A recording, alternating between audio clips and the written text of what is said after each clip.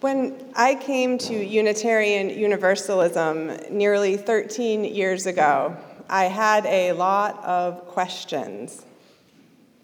Raised Catholic, I drifted away from organized religion in my 20s, and it wasn't until the birth of my youngest that I felt the lure back to church. I was in a really low place at that time, and I needed something I thought that religion might satisfy. I remember sitting in the pews that first Sunday at the First Universalist Church of Essex, imperfectly trying to find my way through the service, looking for the hymns, not sure when to sing, when to rise, when to sit, what was going to come next.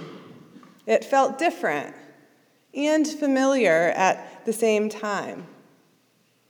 I didn't know anything about Unitarian Universalism, about what it meant to be religious outside of my experience with the Catholic Church that always felt lacking to me in some way.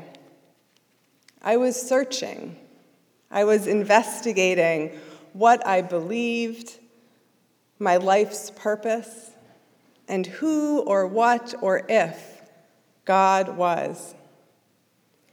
The answers to those questions never came easy, but one thing I became sure of were those people that I was coming to know and love in that little church on a hill in the center of Essex, and over time, that was everything.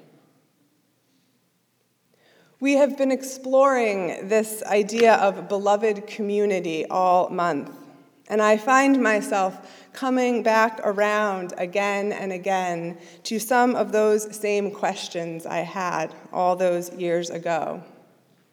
What is this faith we believe in? How do we live it out, and where or at all is God? And certainly in the weeks like the one that has just passed, where we face the unending and dehumanizing realities of police brutality against Black men, alongside more mass shootings, violence, and trauma, trying to find the answers to these questions can strain on our hearts and our minds. But here again, I find myself looking around me to the people, the places, and moments of relationship that still seem to be everything. A number of us have been participating in a workshop series centered on transgender inclusion in congregations. And the lectures have been centering relationship as a foundational feature of how we create truly inclusive spaces and practice beloved community in our lives and world. In helping us to understand what beloved community is and isn't, the workshop facilitators, Reverend Michael Slack and Sister Alex Capitan, make an important distinction between what they call the dominant paradigm, which is the world that we all inhabit all the time, and the beloved community paradigm, the one that is ahead but not yet. And Alex Capitan explains it like this: the dominant paradigm is about things and issues, and the beloved community is about people and relationships. So let's let that sink in for a minute. The dominant paradigm is about things and issues, but the beloved community is about people and relationships. So, Capitan goes on, while the dominant paradigm focuses on issues like racism, transphobia, homophobia, all deeply important to be sure, the beloved community, Z says, it's all about how do we actually get to know each other? How do we actually work for liberation for ourselves and each other? How do we get back into right relationship? So the issues are important, yes, but the beloved community asks us to go deeper. How do we actually get to know each other? All of these issues that we care about, they are more than just theories, ideologies, and causes.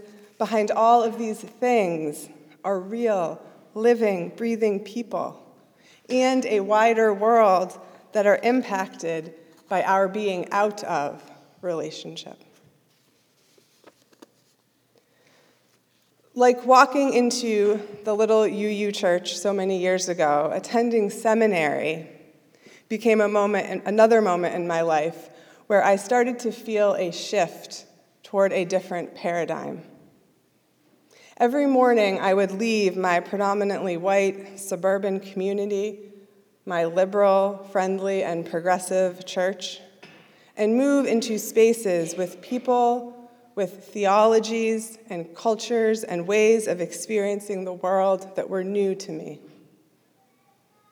I learned very early on to check my assumptions, my preconceived notions, really my certainty about anything at all at the door, and open to the endless and myriad ways that people experienced and understood their world. And experiencing the world through the lens of these people that I was building relationships with was, on the one hand, destabilizing, but on the other, grounded me in love and purpose. Like those early days in the Essex pews, it was different, but familiar at the same time. These moments of connection across difference remain some of the richest and most opening moments of my life. My long-held and furiously fought-for assumptions and beliefs about how the world works, about faith and justice, began to crack in the loving witness of people different than me. And slowly over time, what I had believed about the world began to change too. I was shaped and reshaped by these relationships. So what does it mean to be in relationship? I don't know that we are always talking about the same thing when we talk about being in relationship. Does it mean that we all get along? Does it mean that we are social and have lots of friends? Does it mean we move in the same direction, share the same vision, think the same way?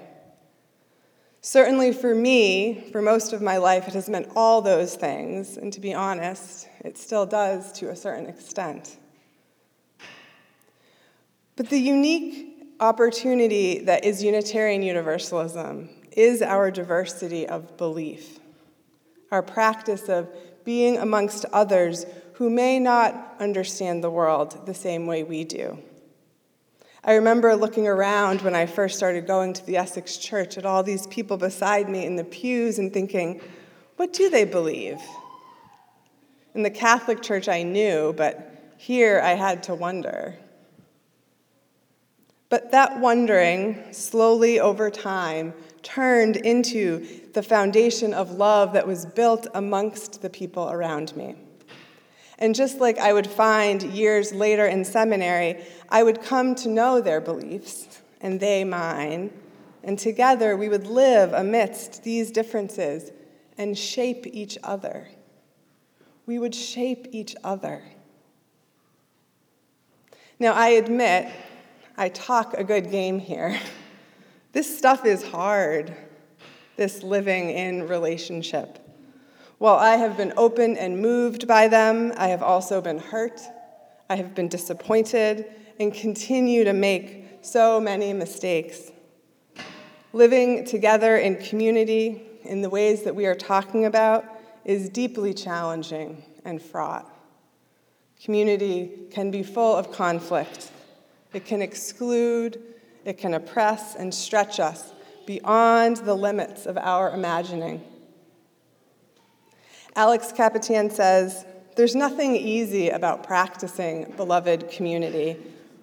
When we avoid conflict to get along, we're not practicing it, because beloved community exists when we trust each other.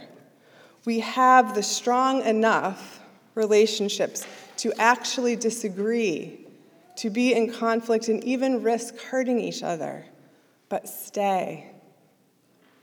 That's practicing beloved community.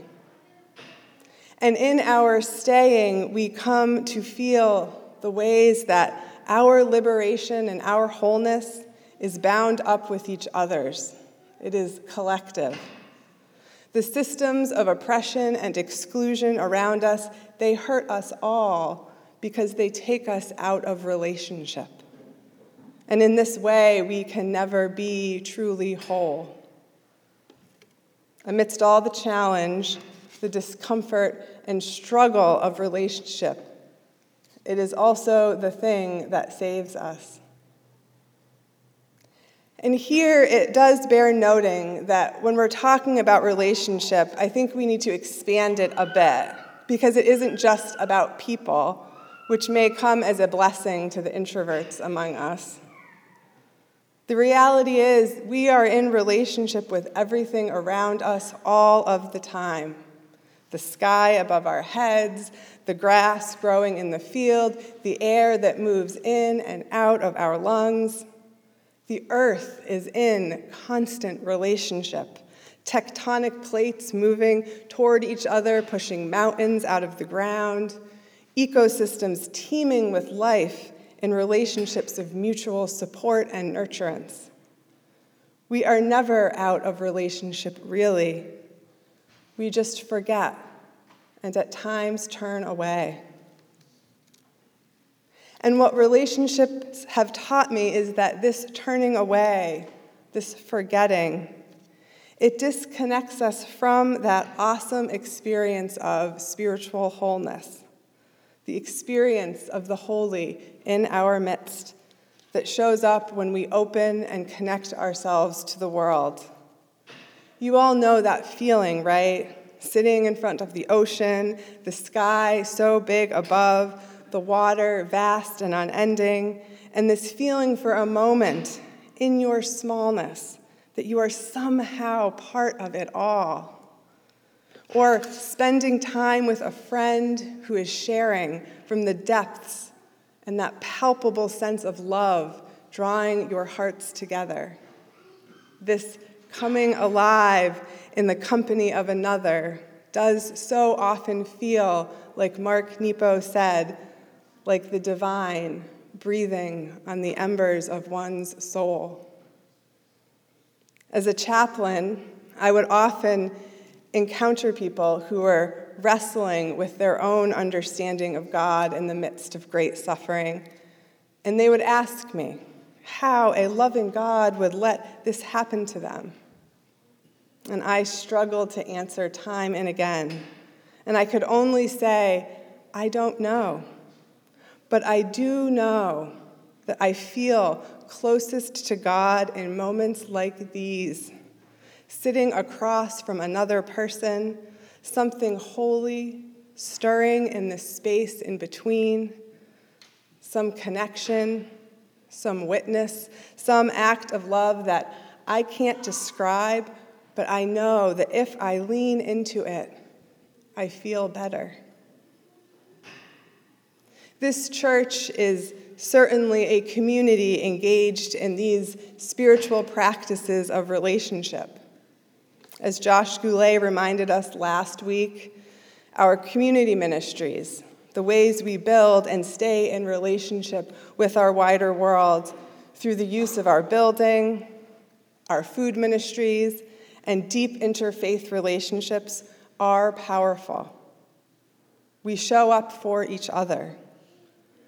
Other areas of church life like Soup Sunday, Play Church, the Reflections and Chalice Circle groups.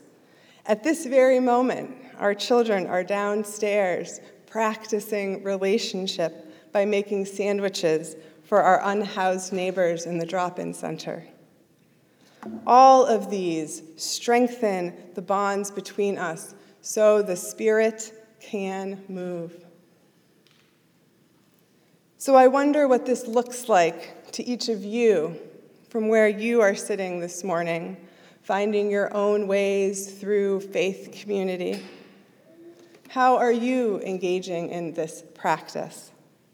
How have your beliefs about the world been shaped and changed by those sitting next to you in the pews? Where are you opening and leaning in? Where are you staying? I encourage us in the time ahead to bring our awareness to and deepen these relational practices, to remember that they are spiritual ones. They are the practices of our faith.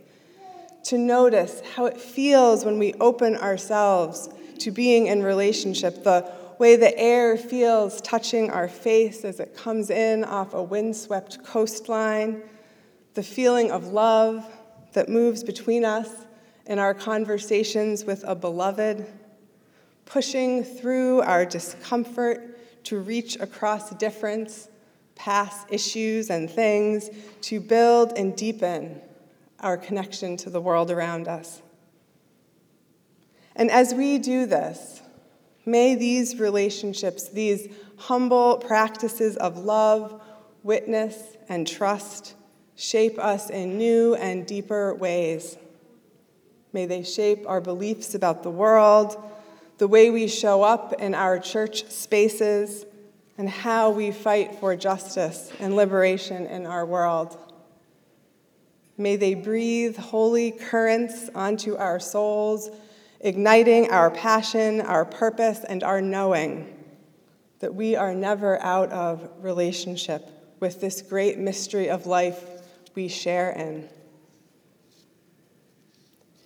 These days, I can mostly find my way through the hymnal. I know when to lift my voice and when to rest, but I still have those questions I carried with me into church all those years ago. What I believe about faith, justice, and church is still and probably always will be in process. I don't know what the ultimate solutions are to how to bring about peace in this world, and I still wonder at the mystery of who or what or if God is. But the one thing I am sure of is us. Because at the end of all our spiritual wrestling, our discomfort, and our questions, the answer is always each other. Amen, and may it be so.